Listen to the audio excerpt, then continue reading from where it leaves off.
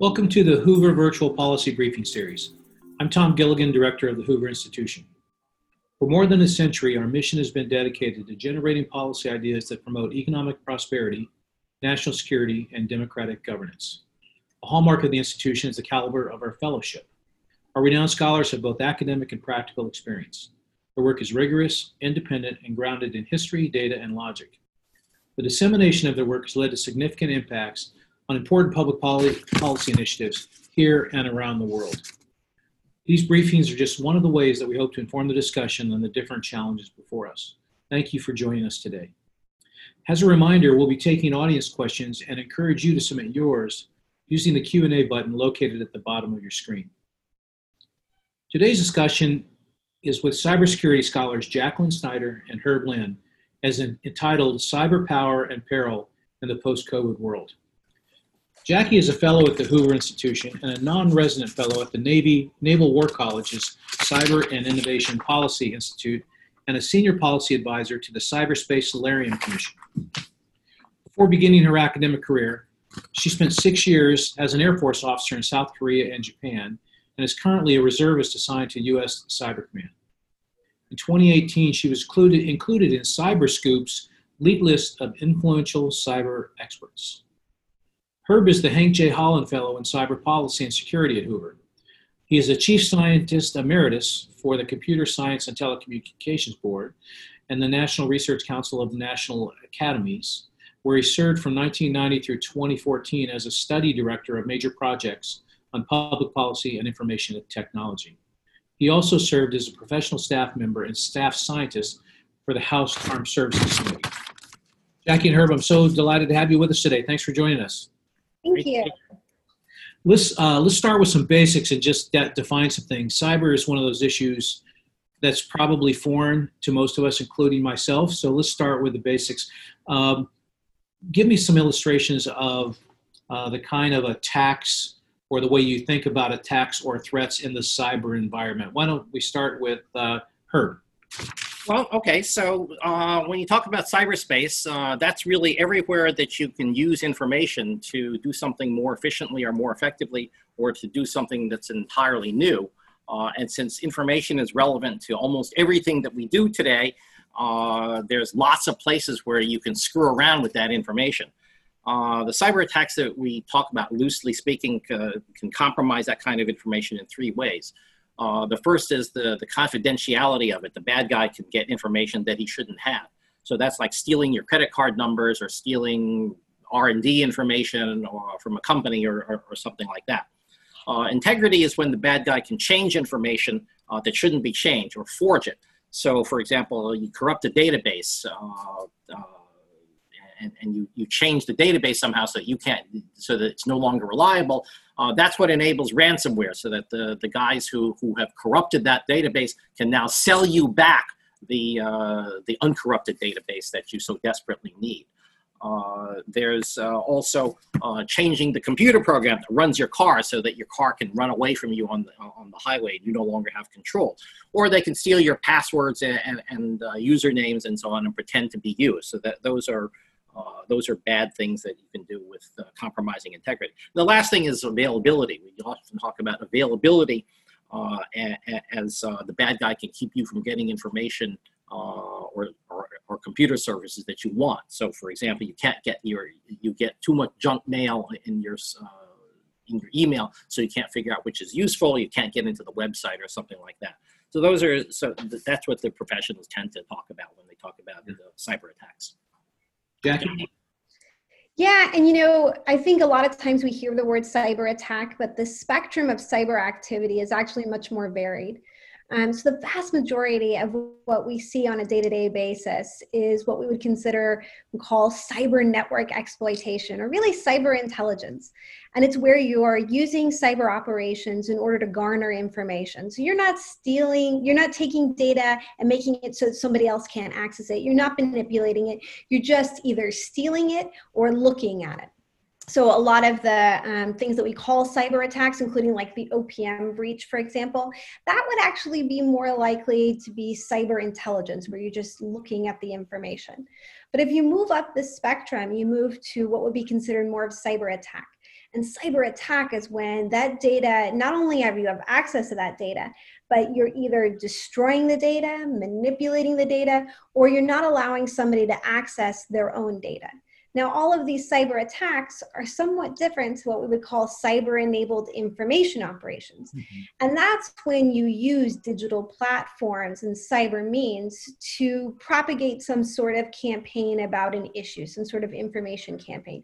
So the 2016 Russian use of social media to try and create sentiment, that would be an example of a cyber-enabled information operation. The hacking of the DNC is an example of cyber intelligence that they then weaponized and used as a cyber information operation. Got it. You know, Jackie, we're all using virtual platforms and we're online much more than we were before during this pandemic. Are attacks growing because of our exposure to these virtual and cyber networks more? And if so, what kind of threats should we be most concerned about? We're definitely seeing an increase in cyber attack. And the vast majority of this increase in cyber attacks is coming from opportunistic criminals. So as we've migrated not only kind of the fun things that we do online, but are really like core and important tasks online, we're also seeing cyber criminals increasing their amount of ransomware activity. So attacks in which they lock down your data and they ask you to pay money in order to get that data back. So you're seeing attacks not only against individuals, but also you're seeing attacks against municipalities, attacks against health infrastructure, and even attacks against the companies that are building the vaccines. And some of that is stealing and intellectual property theft. And some of that is state-based cyber activity where they're actively trying to compete for a vaccine to, compete against other states. And then I think on the far end of the spectrum, you're seeing a lot of disinformation operations, some of that and a lot of that actually foreign directed in order to change the narrative around COVID. Yeah, interesting. Herb, do you have any insights on that question? Well, just that's we're all working at home now, and I'm using a home Wi-Fi network and so on. That's not going to be as secure or robust as the ones that I use when I'm at Stanford. Yeah. So that's an issue, and just the fact that I'm now sort of outside the Stanford security perimeter is a concern, and lots of people are in that kind of situation. So not only have the threats increased, the protections that we have working at home are in fact somewhat decreased. Yeah. So in this case, for any bad actors, Herb is actually using all of the required and above and beyond cybersecurity. That is true, but that's a different point. Characterize for me, would you, the nature of the attackers in cyberspace? You mentioned criminals, you mentioned state-sponsored people. Who are they, and what's the relative distribution of these people around the world? It's very hard to know the distribution. There's certainly the criminals. There are certain activists who want to use the internet for their own purposes, for example, for organizing and so on. And then there's the state-sponsored people. The Russians, for example, are certainly perfectly willing to organize a pro-Trump and an anti-Trump rally for the same time. Same time, same place, and hope that the people fight with each other. So, is there any geopolitical goal to that? Well, to create chaos in the United States. That could be a goal in itself. There are people who are activists who you would consider. Some people would consider troublemakers, and other people would say, no, right on. They should be going at it. So often it's very hard to categorize the full range of actors. Yeah, Jackie. Yeah, I mean, I think one of the things that Herb points out is really important, which is that even state actors are varied in their methods and their motivations. So with the Chinese, you see a country where they've consolidated and control a lot of their cyber operations. So it's very centralized. They focus on intellectual property theft. They focus on getting data, but they don't do a lot of significant cyber attacks against like critical infrastructure in other countries. And in the past, their information operations have been focused at domestic constituents or domestic issues like Taiwan. And they're less active, for instance, against combating the United States. Russia's very different than that. Russia is, we're going to let 1,000 seeds flower. And they have organizations like the IRA, which are actively fostering disinformation campaigns against the United States, as well as kind of more centralized disinformation operations coming from the Russian GRU.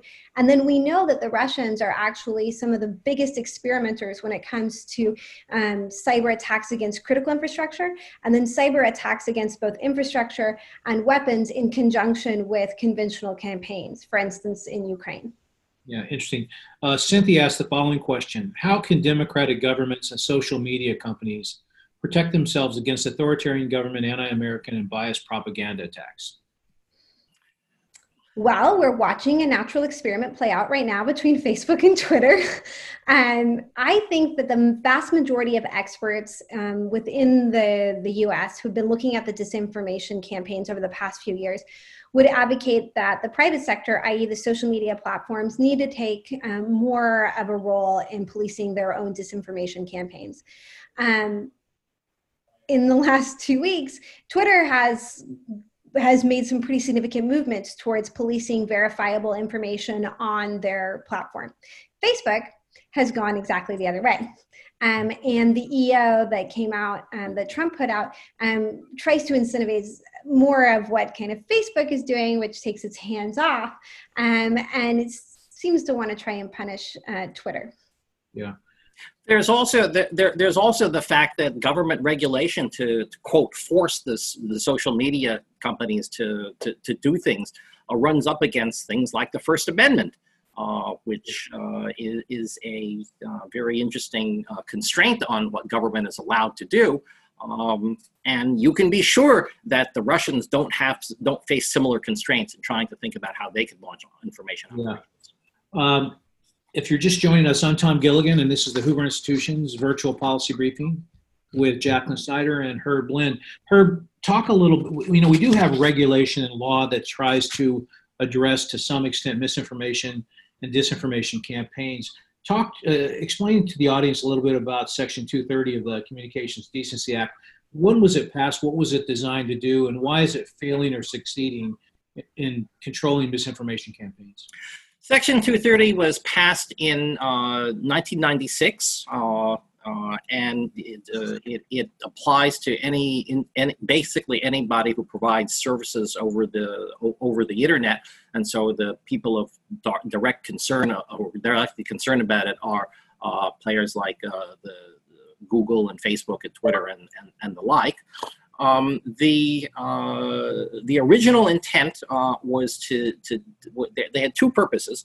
One was to give the platform companies essentially what you might call common carrier status, the way the phone company has it. So if I can say anything to you over the phone that's libelous, scurrilous, harmful to your reputation, and so on, and you can't hold the phone company responsible. You can hold me responsible for it, but you can't hold the phone company responsible for it.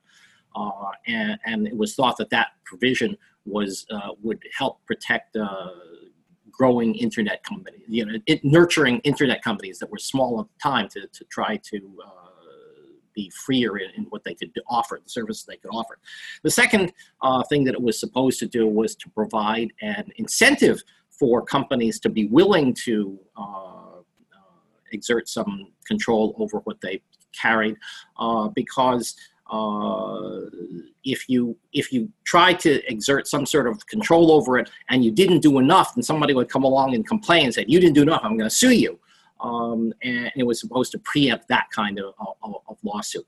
The result has been that basically companies say, no, Section 230 means I don't have to do any of this stuff. And Mark Zuckerberg's position on what Facebook shouldn't be doing and so on is squarely in 230. realm of 230. If Section 230 didn't exist, he would have to do something about that. Yeah, but yet Facebook set up about a month ago a panel to oversee their censorial decisions to take stuff off their platform.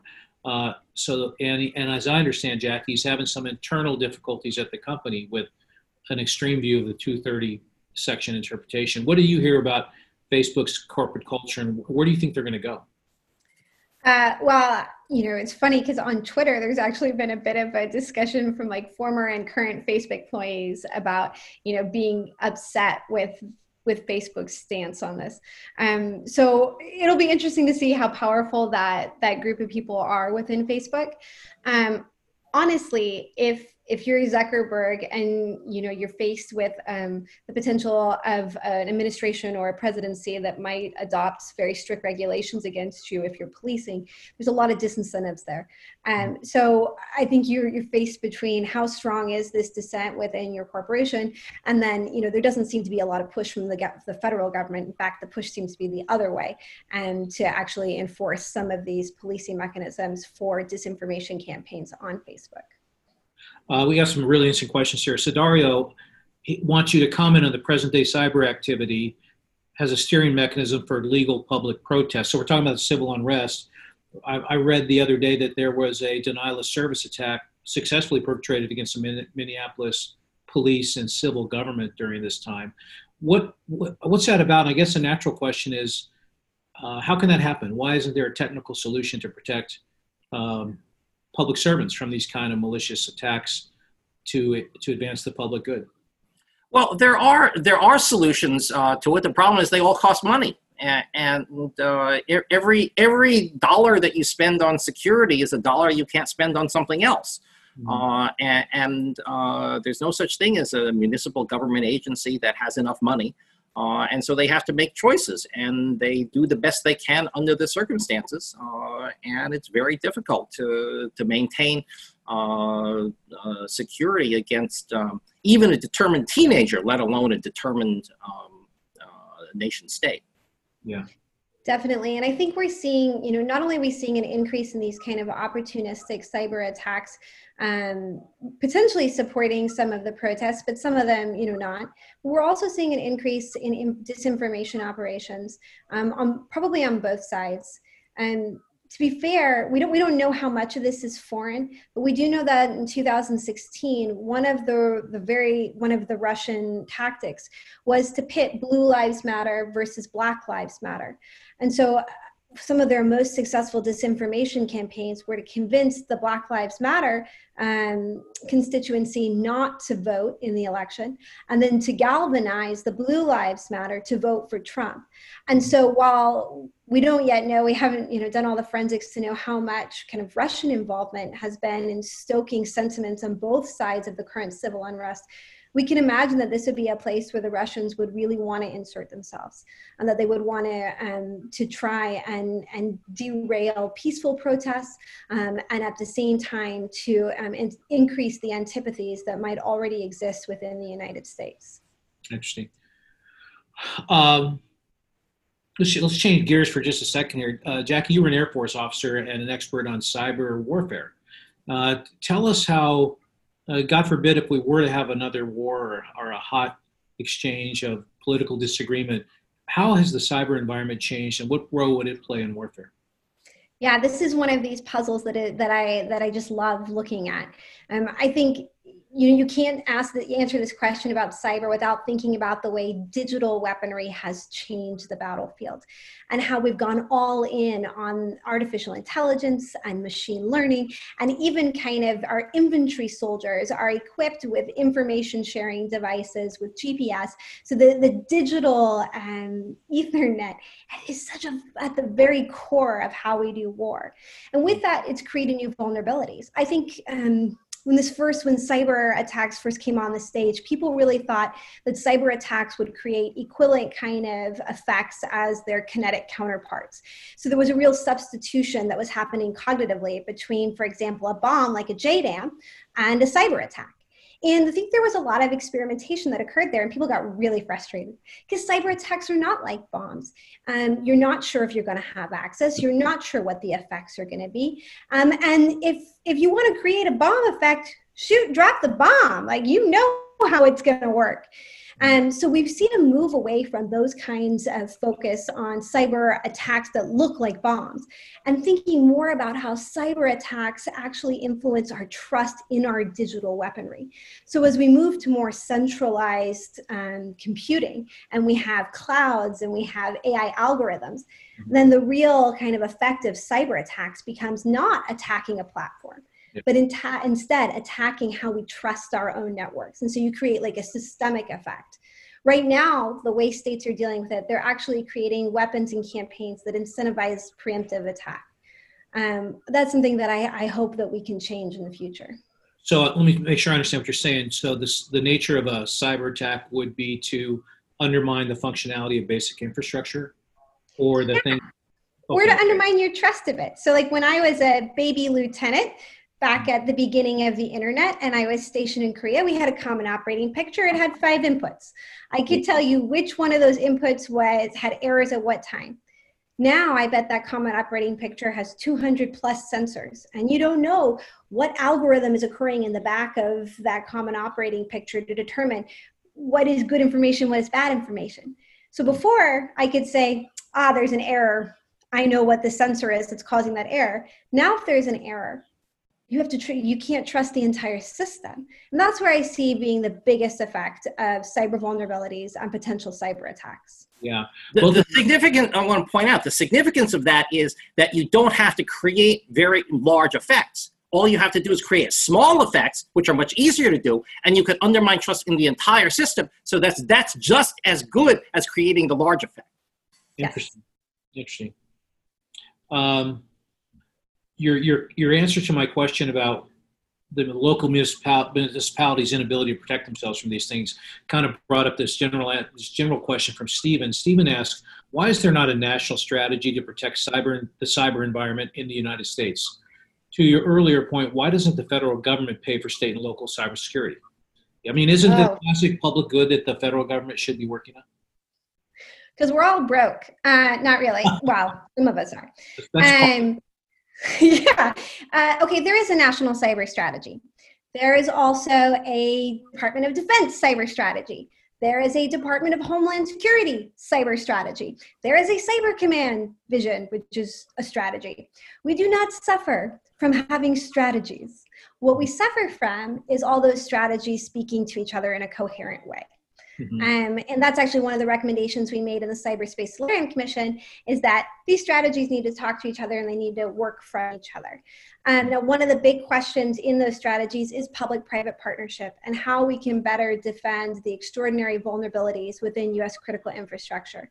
And I think what the federal government has decided is that we as the federal government would never be the experts in cyber talent or even cyber capabilities. It's going to be, a lot of times it's going to be the private sector. So instead of defending everyone, instead to invest in information sharing, to invest in resiliency, and then on the Department of Defense side, to create teams and invest in them authorities and capabilities to conduct cyber operations, counter cyber operations, to degrade state actors like Russia and China from being able to conduct attacks against critical infrastructure. Mm-hmm. And those types of, they're called defend forward activities, would occur every day in kind of a status quo competitive world.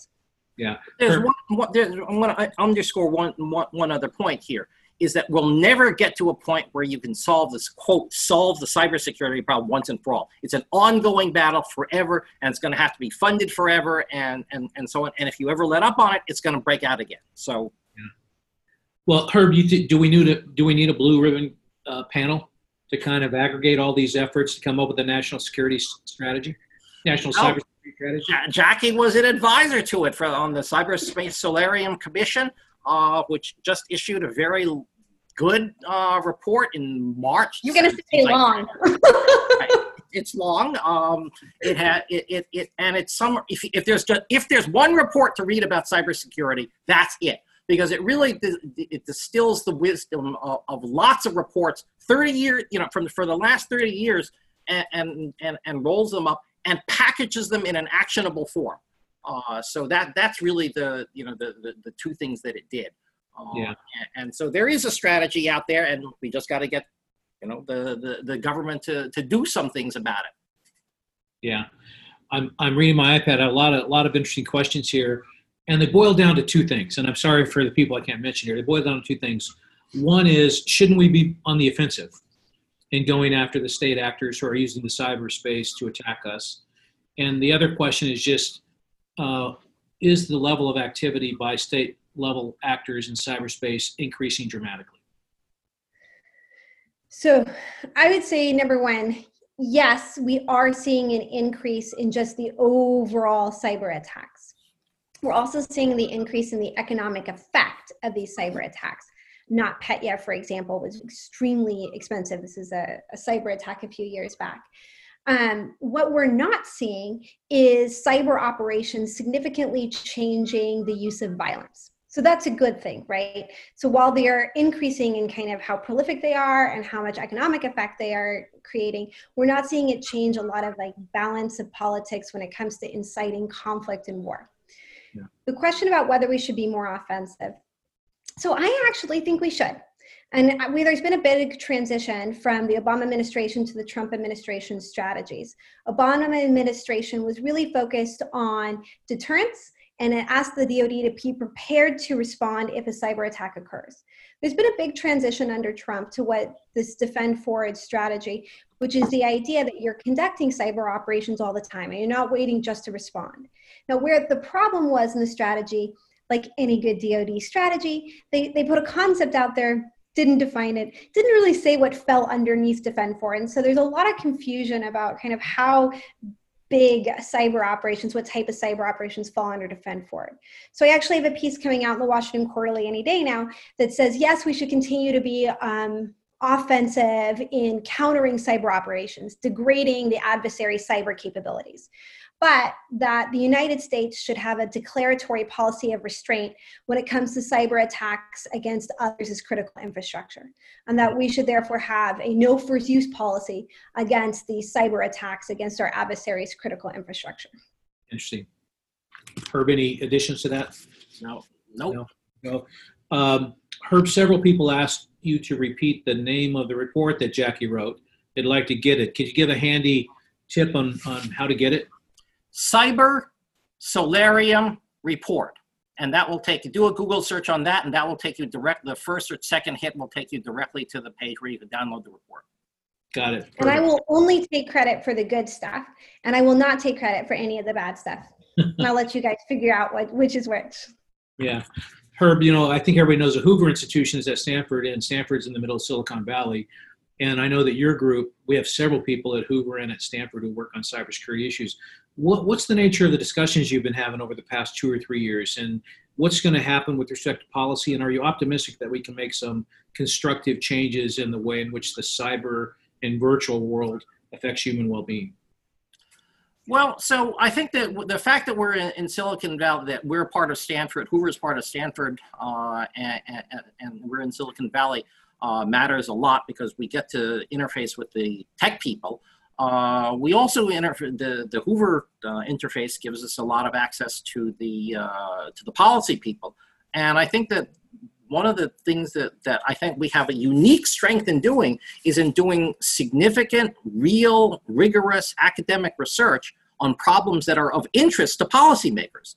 Jackie and I spend a lot of our time talking to policymakers, trying to figure out what's on their minds, and trying to figure out what should be on their minds. And then we go off and try to do research that's directly relevant to that. So I think that has significant impact. Am I optimistic? Well, it depends on the day. Sometimes our great advice gets ignored. On the other hand, sometimes our great advice gets taken up, and it sparks interesting conversations. Somebody says, "Hey, we hadn't thought about that before. Oh, that's an interesting result. We thought it would go the other way," and so on. So those are very useful conversations. And so I think that I'm optimistic in the sense that the world is better off that we are here doing our work than if we weren't. Yeah, Jackie, how about you? Yeah, I think one of the things that makes Hoover different than other institutions, or that makes us unique and especially advantaged, is that we are at Stanford. And so there's an extraordinary amount of novel research that's occurring here. So it's not just punditry. You're actually able to create new data. And I really want to highlight some of the work that's been done by the Internet Observatory in terms of disinformation operations. And if anyone hasn't checked out their website, you really should. They've been on top of everything that's happening right now. We also have an extraordinary cyber policy center, but then we have this really unique ability to interface with senior defense practitioners here as well. And so, my research is looking at kind of the high end of cyber and stability, using war games to understand cyber operations and nuclear stability. So at Stanford, you have the ability to span all of those with extraordinary expertise across those very diverse topics, and present novel and interesting data for policymakers to make decisions from. Yeah, got it. Here's a question from Travis on the topic of domestic or U.S. private cyber protection. How do you incentivize and hold accountable private companies and local and state governments for ensuring proper investment in their own IT and electronic security instead of having the answer being the federal government fund and execute infrastructure defense? Herb, do private companies have the proper financial incentives to invest against cybersecurity attacks? Well, so there's an interesting question here. A rational cybersecurity company will invest only insofar as its own needs are concerned, and it won't go any farther than that. But of course, there are issues in cybersecurity that go beyond the individual needs of the company that are systemic, that affect the entire nation, and it is not rational for the company to invest beyond its original needs. So who's going to pay for that extra? And I think nobody has figured out a good answer to that yet. So that's one of the major public policy challenges we face. Yeah, so Jackie, so private companies, when they have a data breach, a lot of times there's litigation or there's a settlement made with people whose data got out there. I think what I hear Herb saying is that settlement is insufficient to cause private companies to make their proper investments in cybersecurity. Is that your view as well? So I think that a lot of the big companies are incentivized now to invest in cybersecurity. Right. You look at the financial sector, for example. I mean, there is a sector where cyber threats and their ability to degrade trust become existential, right? And so Chase's budget for cybersecurity is almost more than the U.S. government, the DoD's budget for cybersecurity, just to show you kind of how invested some of these sectors are. But there are other sectors like, for example, energy and electricity. Energy and electricity did not see themselves as IT sectors. They saw themselves as sectors that provided a public good and a very kind of concrete public good. It's been a lot harder for them to update and to budget, and they don't have the revenue, right, that the finance sector has. So it's been a lot harder for them to update. But where you really see the mechanisms get messed up is for small companies and mom and pop companies, because the cybersecurity cost is so much higher in proportion to how much revenue they're bringing in. They're not a huge company that's just kind of absorbing these costs. And so for a long time, you'd see that the vectors that are most likely to be targeted are these kind of smaller companies, and they get hit with these ransomware attacks, where it would just be like small amounts of money, but the cyber actor would be attacking many of them.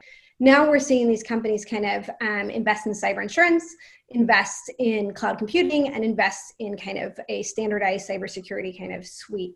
And so you're seeing you're seeing the overall cybersecurity increase for these companies, but in some ways you've centralized the vulnerabilities within a few major cloud providers, a few major cybersecurity providers, and so you have new problems for the federal government. Got it. I want to close with a couple big thought questions. Lyric asked a very interesting question, and I'll let you both answer it. Says, what is your greatest fear? We have survived some of the worst consequences of COVID due to access to the internet. What would be a generalized nationwide attack look like? What should we be looking for? Are our defenses robust enough to defend against it? My greatest fear is what's happening now.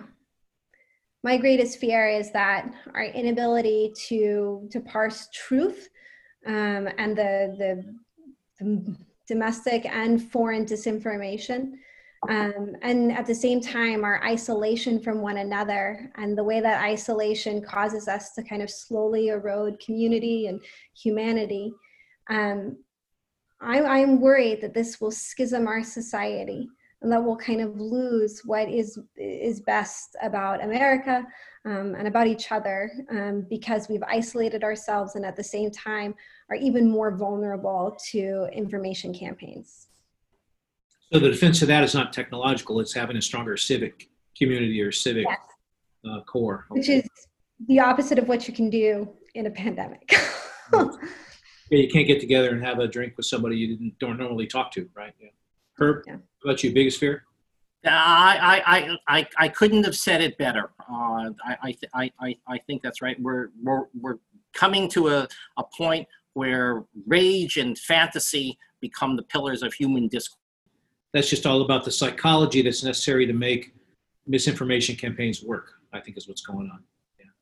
Herb is frozen up for me. Has he frozen up for you too, Jackie? Yes, I think that had to happen in a cyber talk. It was required. So you can take that off your bingo cards, folks. Herb, you froze up. You were simulating a cyber attack for us. Right. No, I was saying that the replacement of rage and fantasy become the pillars of discourse rather than reason and reality, and that's a terrible world to be in. And we are uniquely handicapped because we lost. It was going to be brilliant. Let me kick it over to you, Jackie. He'll come back here shortly. There was a lot of questions around from people that said, how should the individual protect themselves? Is there anything that an individual can do to insulate themselves from cyber attacks or the threats that cyber poses? Yeah, I mean, the biggest thing that you can do is really the most boring. You change your passwords, basic cyber hygiene, right? Your password is not password. You update. I mean, I'm at fault of not always doing my updates on time. Those are the easiest and simplest things to do. But beyond that is to think about how you kind of build your own resiliency. In terms of information operations, am I checking things, especially am I checking things that seem like they're right? I always double check something that hits my priors. Oh, I thought this initially, and now this report says it. That you need a double check. So that's a kind of a resiliency factor. Twitter is now putting a verification check on some material that they are deeming to be potentially not true. So that's another way that you can use kind of technology to help you with disinformation operations. And then, I'm not saying, buy bars of gold and stick bars of gold underneath your bed, but I do think that we need to think about, in general, especially if you're leading organizations, manual redundancies or resiliencies to digital processes. Yeah, got it. Let me ask you another question. Our inability to engage in civil discourse with people, keep staying at home, is threatening some basic pillars for our democracy, such as voting. We had a discussion previously in this series about voting by mail. Do you see the online or cyber opportunities for voting to be real and existent? Or are they too fraught with threats to be taken seriously? I have not met a cyber expert that thinks that online voting is a good idea. There's just a lot of potential for manipulation of data on the virtual interfaces, and there's very few kind of manual or paper backups. So you're really going all in on digital, and no cyber expert would tell you that anything can definitively be locked down. So I think that most cyber experts would recommend a slower process like mail-in ballots. So I'm sure the mail-in ballots, people will tell you what the problems are there. Yeah, got it. I want to announce to everybody that we're going to put a link to the U.S. Cyberspace Solarium report in the chat feature on the Zoom. So everybody just get in the chat feature and you'll be able to see that link and get the report. Kind of last question, Jackie. If you were the dictator for the day and could do anything to make this cyber world more productive for humanity, what would it be? I think for me, I was really optimistic about the ability for us to use defend forward or these counter cyber operations. So at least decrease the effectiveness of foreign interference, whether it's information operations or cyber attacks. And I think that's one thing. The other thing is that I think the United States needs to have a declaratory policy of restraint at the strategic level. And that we need to find a way to create norms. And the best way to create norms is actually by doing something that's not always advantageous for you. So we need to create norms of not attacking each other's critical infrastructure. And then, unfortunately, I think the solution for the resiliency towards information is a long-term solution about investing in education and investing in our communities. Right. Maybe if we knew more about the political world, we wouldn't have to rely on bad information provided by foreign governments to make our voting decisions, right? Right. Got it. Jackie and Herb, thanks so much for being here. It was a great discussion. We're sorry. Is that Herb back on? He's still here. Herb, you're here. Herb? I'm now on my cell phone. Yeah, there we go. And this is what resiliency means in the cyber world, right? That's right. Do you have a backup connection? And I will debug my what happened later. But all right. Well, good. Herb, we're finishing up. I was just thanking you and Jackie for being here. What a wonderful discussion it was. okay. Sorry about the glitch. No worries. That's the modern world. Yeah. Our next Hoover virtual policy briefing will be Thursday, June 4th at 11 a.m. Pacific and 2 p.m. Eastern Time with Stephen Haber and Alexander Galatovic, who will be talking about reopening the American economy, lessons from around the world. Stephen is the Peter and Helen Bing Senior Fellow at the Hoover Institution and the A.A. and Jean Welch Milligan Professor in the School of Humanities and Sciences at Stanford. Alexander is a research fellow at the Hoover Institution and a senior fellow at the Universidad Adolfo Ibáñez in Santiago. He is currently an advisor to the Chilean Ministry of Finance on COVID-19 policy and the implementation of massive testing to keep the economy open. You can join Thursday's briefing at the same link that you signed on today. And you'll find the Hoover Institution online at hoover.org and on Twitter, Facebook, and Instagram. Again, I want to thank you for joining us today. Have a great weekend, and we'll see you next week. Bye-bye.